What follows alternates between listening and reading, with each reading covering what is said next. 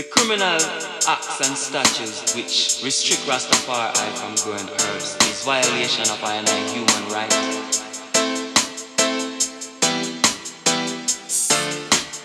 I've been jailed and persecuted for using marijuana, the whole of sacrament. And despite this injustice, I will always put I culture, I way of life first.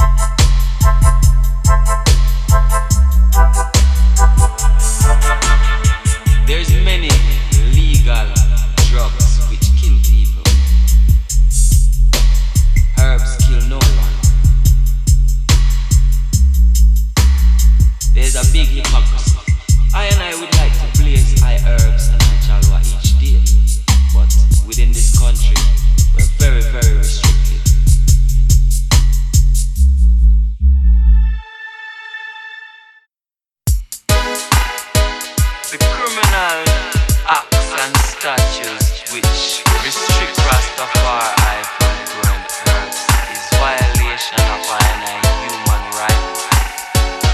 I've been jailed and persecuted for using marijuana, whole of sacrament.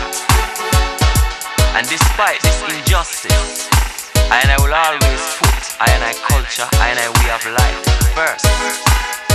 There's many legal drugs which kill people.